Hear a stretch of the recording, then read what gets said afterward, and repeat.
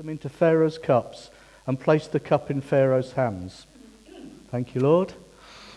Then Joseph said to him, this is its interpretation. The 3 branches are 3 days. In 3 days Pharaoh will lift up your head and restore you to your office, and you shall place Pharaoh's cup in his hand, as formerly when you were his cupbearer. Only remember me when it is well with you, and please do me the kindness to mention me to Pharaoh, and to get me out of this house, for I was indeed stolen out of the land of the Hebrews. And here also I have done nothing that they should put me into the pit. When the chief baker saw that the interpretation was favorable, he said to Joseph, I also had a dream, and there were 3 cake baskets on my head, and in the uppermost basket there were all sorts of baked food for Pharaoh, but the birds were eating it out of the basket on my head. And Joseph answered and said, this is its interpretation. The 3 baskets are 3 days. In 3 days Pharaoh will lift up your head from you and hang you on a tree, and the birds of the air will eat the flesh from you. On the 3rd day, which was Pharaoh's birthday, he made a feast for all his servants and lifted up the head of the chief cupbearer and the head of the chief baker among his servants. He restored the chief cupbearer to his position, and he placed the cup in Pharaoh's hand. But he hanged the chief baker as Joseph had interpreted. Yet the chief cupbearer did not remember Joseph. Let's pray a minute, shall we? Father, we thank you for what you're doing amongst us this morning already. And we thank you for the power of your word. So, Father, please take your word this morning and speak to each one of us and accomplish what you desire in Jesus' name. Amen. So I've called this morning's talk, and you'll see that part of it bears to this title, but not all of it. But part of it, Joseph in prison, difficult times. Joseph in prison, difficult times. Now, I'm not going to get you to put your hand up if you've been through difficult times. But if I did say to you, put your hand up if you've never been through difficult times, I can almost guarantee there'll be no hands go up. The reason being that every human being on this planet, believer and non-believer, at some time in their life goes through difficult times. Everybody. Why? It's quite simple, isn't it? We live in a fallen world. The world is fallen.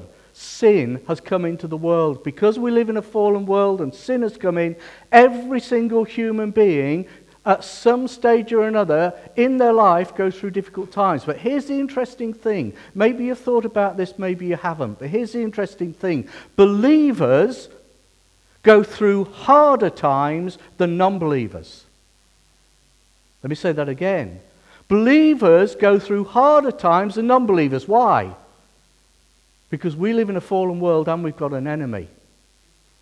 And the moment we say, Lord, I want to grow, Lord, I want to go on with you, Lord, I want to be available to you, bang, there's a red light goes on in the kingdom of darkness that says, there's my target. The Christians that aren't going through any difficult times, and I don't mean this unkindly, but the Christians who aren't going through any difficult times at all are Christians who are not growing.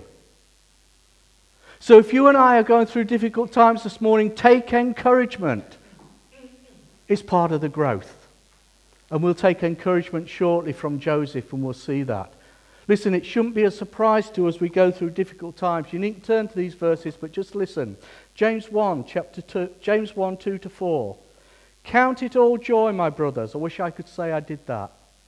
I don't. Count it all joy, my brothers, when you meet trials of various kinds. Note that? It's not one trial, it's trials of various kinds. Some versions say temptations of various kinds.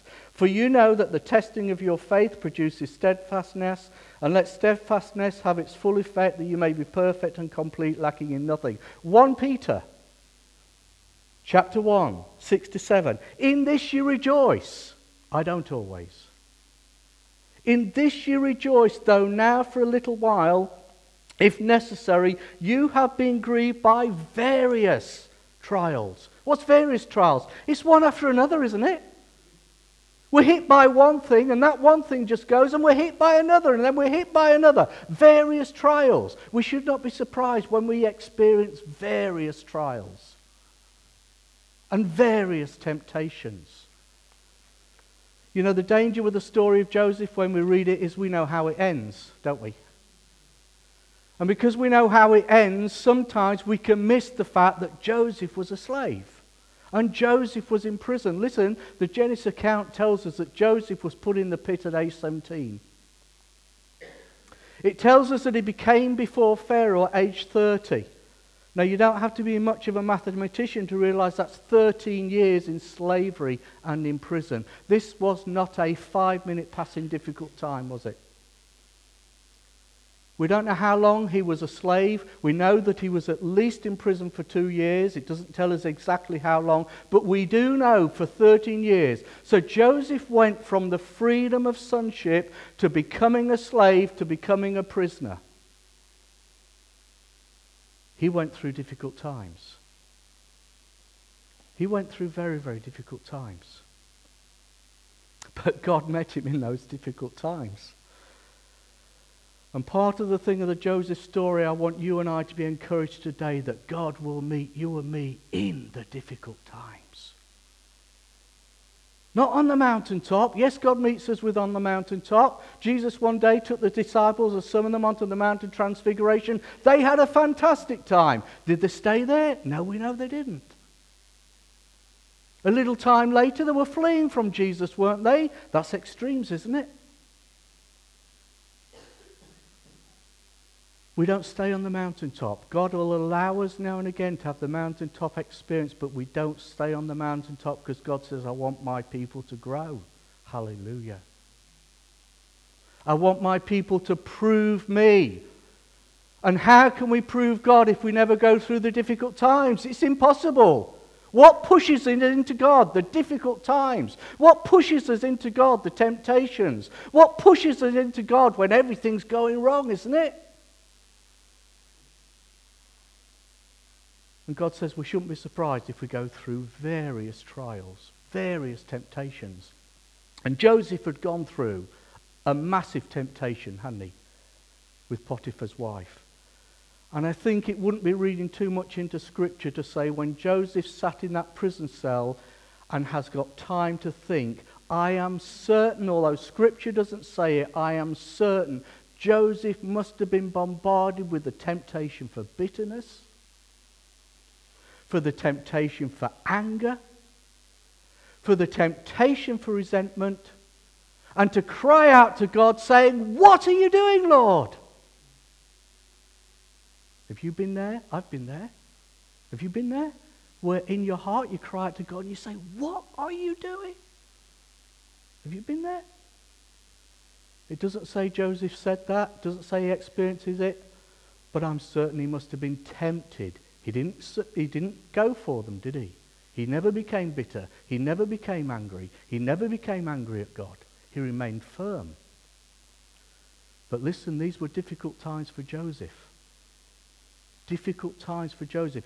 Here's the first encouragement, I hope. God works in the middle of a difficult time. God will use us in the middle of a difficult time. Lord, when I get out of this difficult time, I know you'll use me because I'll feel free, I'll feel happy, I'll be okay. God says, no, I'll use you now in the difficult time.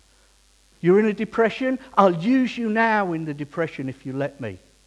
You're in heaviness, I'll use you now in the heaviness if you'll let me. You're bombarded with temptations, God says, I'll use you now if you will let me. And Joseph was in prison. And we've been hearing a lot, haven't we, about the bigger picture. Amazing. What was the bigger picture for Joseph? We know, we've heard it. The bigger picture for Joseph was God wanted to save the Israelites from starvation. That's the bigger picture. It wasn't about Joseph, it was about the bigger picture. And the bigger picture than that was Jesus and our salvation, wasn't it? That's massive. Joseph wouldn't have seen that. And you and I don't see the bigger picture for us, and I'll come on to that shortly.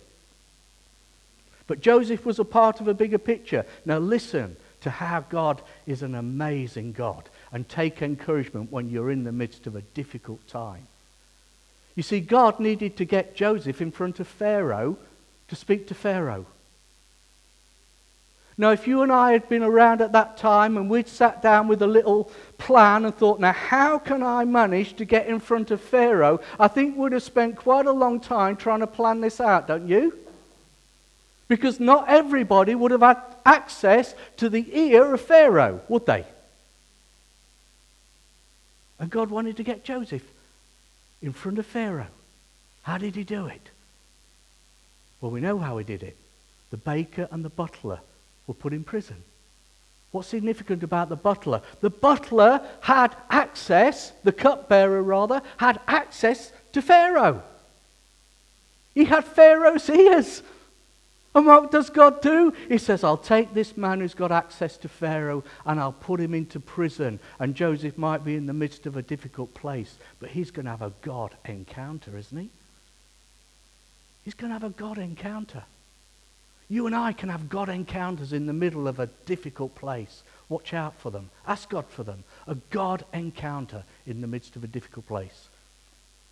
Did Joseph's God encounter with the cupbearer mean he was suddenly set free? We know it wasn't. The end of the chapter says that the cupbearer forgot about him for 2 years. Another hit on Joseph. Various trials. It's like bang, bang, bang, bang. And if that isn't enough, Joseph, I'll hit you again. But it was part of the bigger picture, wasn't it? But here's something else that's wonderful about Joseph. See, in the midst of that difficult situation, God was preparing Joseph and causing his gifting to increase and mature. What do I mean by that? If you go back to, I think it's Genesis 37, God gives Joseph 2 dreams. And Joseph just tells what the dreams are. What happens in prison? God doesn't give Joseph the dreams. God gives the dreams to the pharaoh, to the cupbearer, and to the baker. And they come to Joseph and say, these are the dreams. And Joseph says, I can't interpret. God can. What is Joseph now doing? He's moved from the position of just receiving dreams to now he's interpreting the dreams. Do you see that? He's grown. But not only has he grown, this is preparation for Pharaoh. Listen, it wouldn't, I don't think, have been life-threatening if Joseph had got those dreams wrong when he told the baker and the cupbearer, would it? I don't think that would have been life-threatening. But whoa, if Joseph came before Pharaoh and got those dreams wrong, that's a different matter, isn't it? And God says, I want to get you there. But to get you there, I've got to take you from here to here. Then from here to here, and from here to here, and to there. And when you get there, I want to take you there. Are we ready for that? Are we prepared for that? Because each step will be a step of faith, hallelujah. Each step, God will say, I want you to trust me a little bit more. And so Joseph's progressing, isn't he? He's progressing. So I said earlier that Joseph's in a difficult place. How did he deal with that difficult place? Joseph had 3 things. And if we'll apply these 3 things, they won't take us out the difficult place, but they will help us in the difficult place. You see, God doesn't immediately always take us out the difficult place, does he? I don't know if this is true, but I heard this recently. So let's assume it's true. I heard the fact that a chicken, when it's hatching out of an egg, if someone came to help that chicken hatch out the egg, the chicken wouldn't survive. It needs to hatch out by itself. Now, whether that's true or not, the principle is there that God needs to put us in situations sometimes where we'll depend on him and learn to fly. What's that wonderful story? I remember hearing a message years ago about the eagle. You know, is it in Isaiah about the eagle? Yeah? The eagle throwing the birds out the nest. And we say, God, you're a God of love. You throw me out the nest. That's our natural thinking, isn't it? That's when we click in and say, God, what are you doing? And God says, I know exactly what I'm doing. I love you. I'm going to teach you how to fly. But to teach you how to fly, I might just have to throw you out the nest. I might just have to throw you out of your comfort zone. Are we ready for that?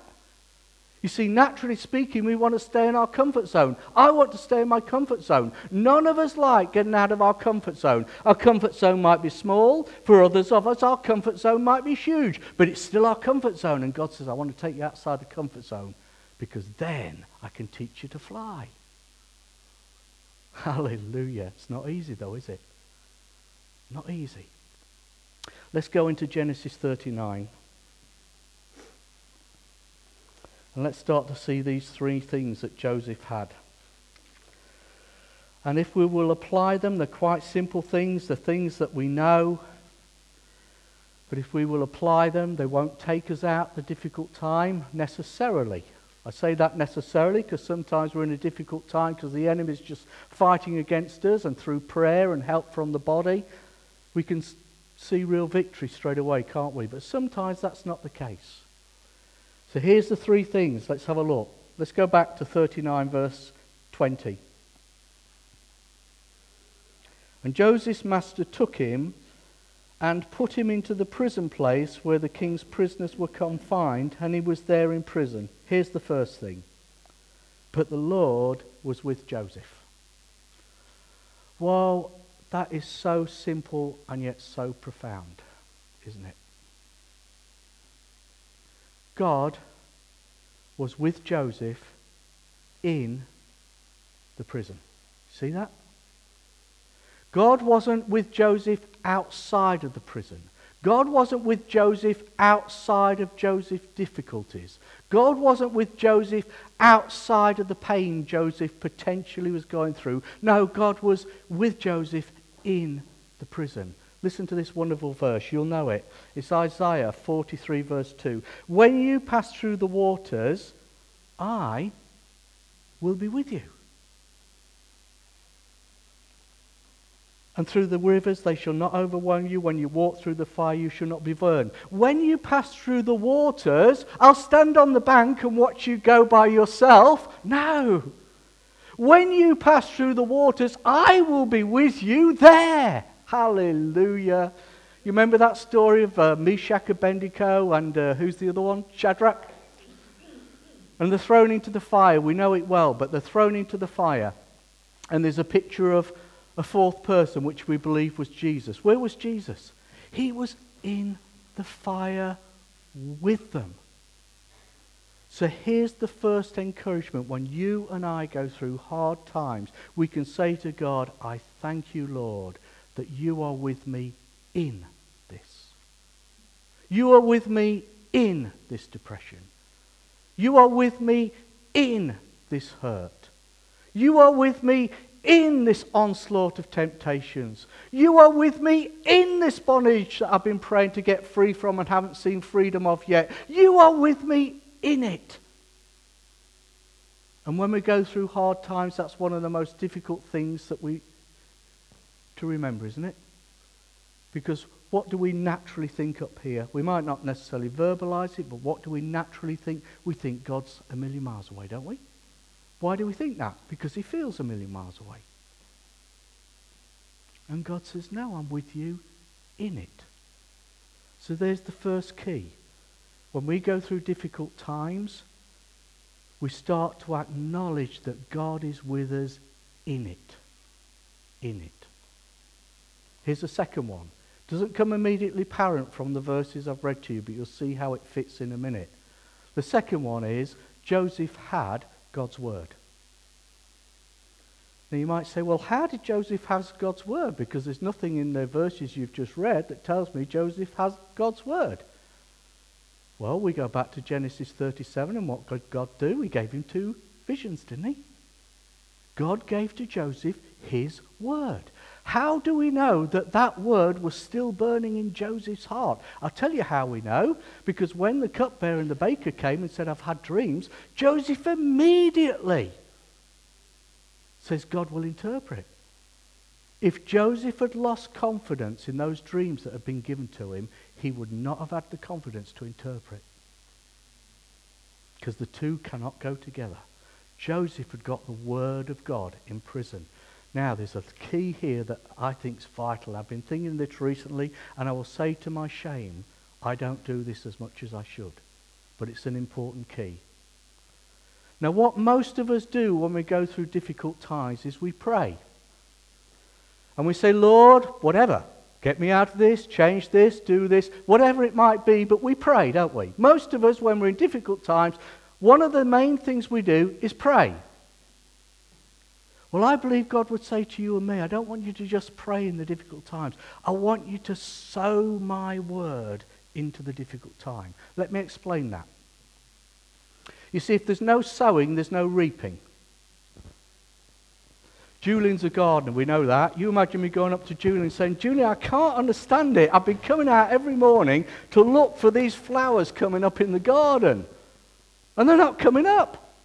And Julian might say to me, well, when did you plant the seeds? And I'll say to him, I didn't plant any seeds. Now we smile because we know how silly that is. That if you don't sow, you won't reap. But listen, how often do we think in the spiritual realm we'll reap when we don't sow? We have to sow to reap. It's a principle in God's word. Sow, you reap. Don't sow, you won't reap. So what do we sow? We sow God's word. How do we sow God's word? I believe there's two main ways we can sow God's word. Here they are.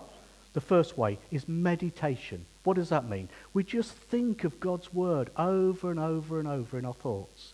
There is no fear in love. Perfect love casts out fear. There is no fear in love. Perfect love casts out. What am I doing? I'm sowing God's word and getting it from there to there. You see, while it's there, it won't change me. When it gets from there to there, it becomes life. And Jesus said, my words are spirit and life. And when it gets from there to there, it becomes life and it does something. We sow. How else do we sow God's word? I believe another way we sow God's word is by verbalizing it. Let's take that verse again. There's no fear in love. So I'm in a difficult time. I'm going through terrible fear. So I say, Lord, I'm going to sow your word.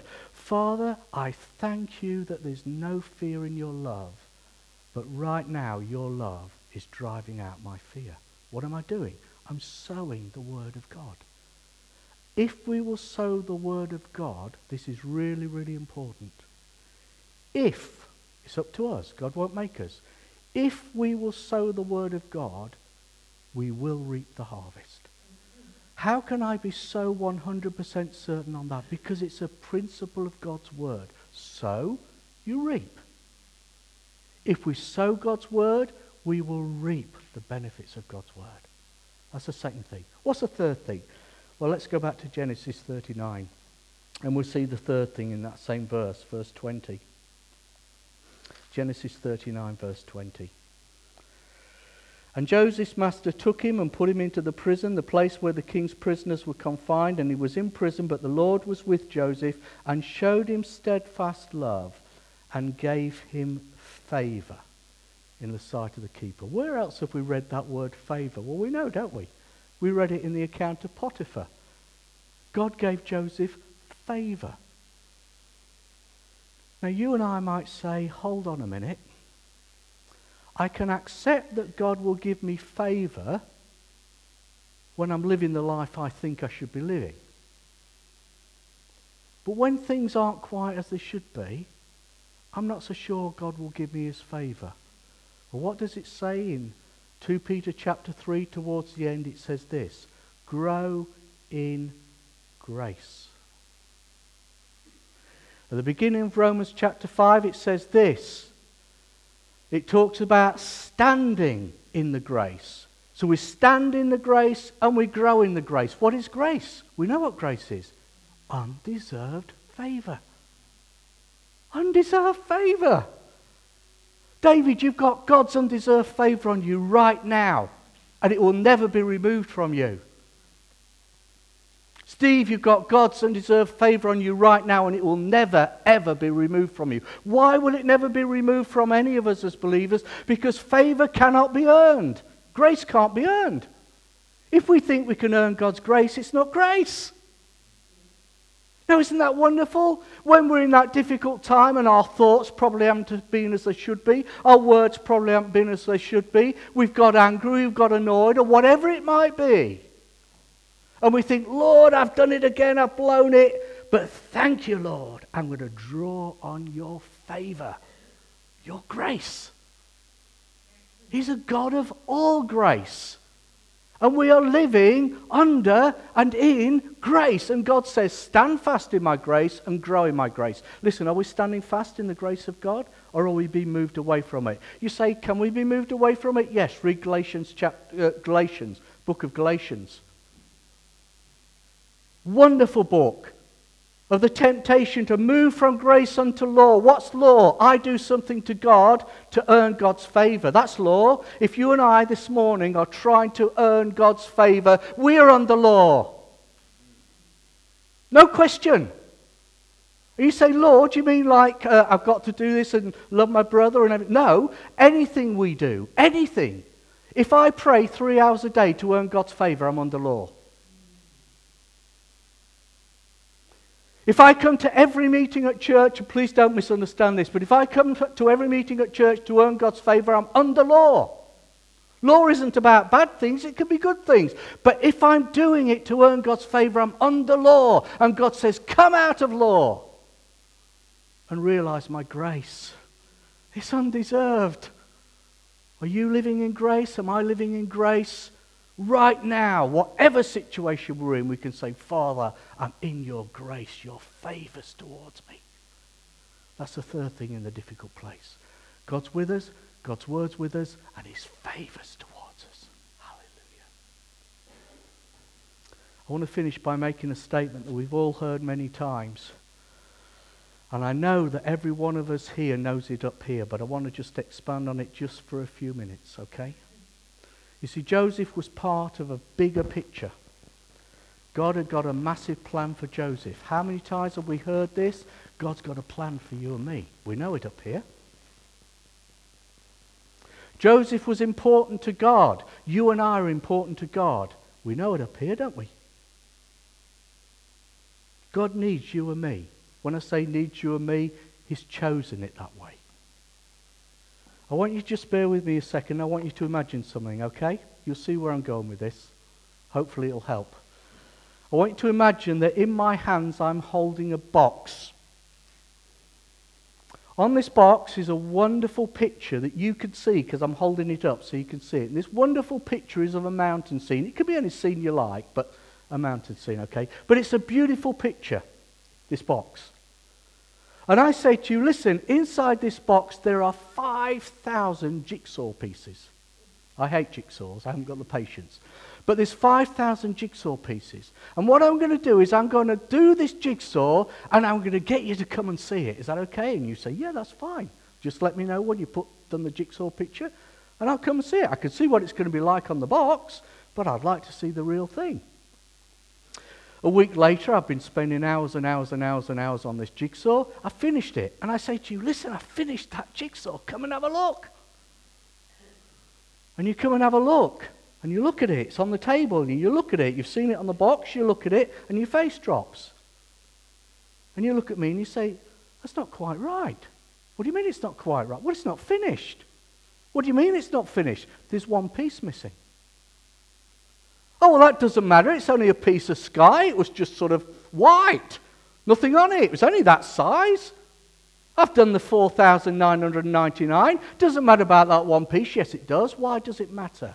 Because the picture isn't complete without it. What's God saying to you and me this morning? The picture isn't complete without you and me. If you think you are exempt from God's plan, think of that jigsaw picture. You're not. God needs you and me. God needs you and me in the bigger picture. We are all important. It doesn't matter whether it's a plain bit of sky or a marvelous bit of the mountain. It doesn't matter. We're all needed. But there's something else about that jigsaw that's very important. You see, that missing piece, if I tried fitting it in down there, it wouldn't have fitted, would it? Why wouldn't it have fitted? Because it's not meant to go there. And when you and I try and push ourselves into a position in the body of Christ that isn't meant for you and me, we won't fit. But here's the wonderful thing. When you and I just allow God to place us in the position that he wants us in, bang, things happen. I want to say that again. When you and I allow God to put us in the position he wants us in the body of Christ, Things fit and things happen. Things happen. Now, I just want to say one thing as we come to a close that will shout against this, okay? See, I expressed that we all know up here we're important. We all know up here that we're needed. But a lot of Christians, I think it is true to say, have not got the fact that I am important here. A lot of Christians have not got the fact that I am needed here. Why? Because there are giants keeping us out. Let me explain that. Do you remember the wonderful story of the Israelites in the wilderness?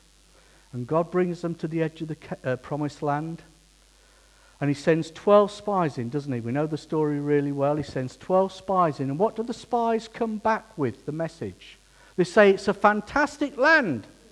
The fruit's wonderful. Here's the evidence of it. It's amazing. It's flowing with milk and honey, just as God said. But we saw a people that were stronger than us.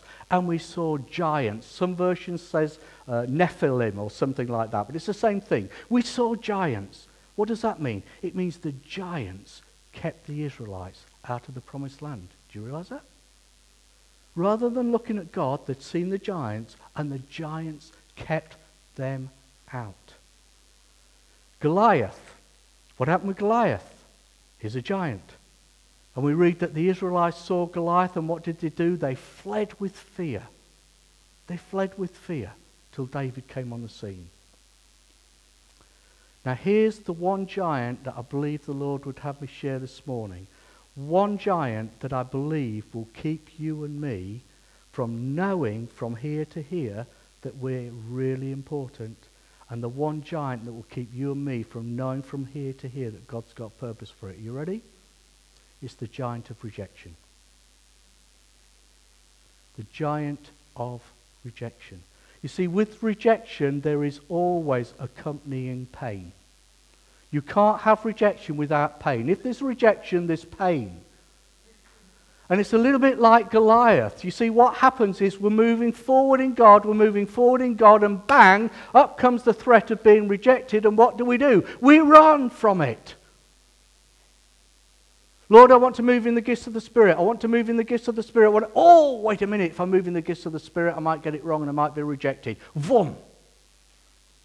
Lord, I want to witness. This is one for me. I'm being personal with you this morning. This is one for me. I want to witness. Lord, I want to witness. Why don't I witness? Because I'm worried what they might think of me. What's that? Rejection. I've got to deal with that. I'm being honest. With rejection, there's pain, and it's a giant, and that rejection will stop you and me from going in and inheriting the land. And God says, I want my people to inherit the land. It's there. But are we going to let the giant of rejection keep us out? The giant of rejection will stop you from knowing you are important. The giant of rejection will stop you knowing that God's got a purpose for your life. And God says, I want you free from rejection. Now, not every believer here has a problem with rejection. But because the Lord's laid that on my heart, I genuinely believe there are people in this meeting this morning and you have a problem with rejection. And most of the time you're fine. Most of the time you're fine. Until you start moving forward in a certain direction and bang, up pops that giant of rejection. And what do? You run from it. Why do you run from it? Because you don't want the pain. Because rejection and pain go together. And God says, I want you free. I want you free. You see, there was one man, wasn't there, called David. And this is wonderful. This is encouraging. And he stood up and he looked at the giant Goliath. Here's the giant Goliath, and unlike the rest of the Israelites that have fled in fear, David looks at the giant Goliath. And do you know what David says? David says, this day, today, the Lord has given you into my hand. Hallelujah. Are we going to say that about rejection? If you're suffering with rejection, and you will know, as I've shared this morning, whether it pops up and stops you moving forward. If you're suffering with rejection, are you willing to say to the Lord, this day, Lord, you have given that into my hand. It might be a process from this point. It might be a process. But are we willing to say this day? Because if we don't, rejection will hem us in. God says, I want my people free. I want my people free. So God says 3 things in the difficult time. He's with us. We've got his word. We've got his grace. God says you're important. Everybody's important. And my body. I've got a purpose. Mary, God's got a special purpose for you that nobody else can do. Margaret, God's got a special purpose for you that no one else can do. And I could say that to everyone. You could say that to me because it's truth. Do we believe that? We're part of a bigger picture? Well, listen, if we believe that, are we going to let the giants, whatever they might be, in this case, the giant of rejection, stop us moving forward? This is serious business, folks. God says, I want my people free. I want my people to inherit land. Let's pray.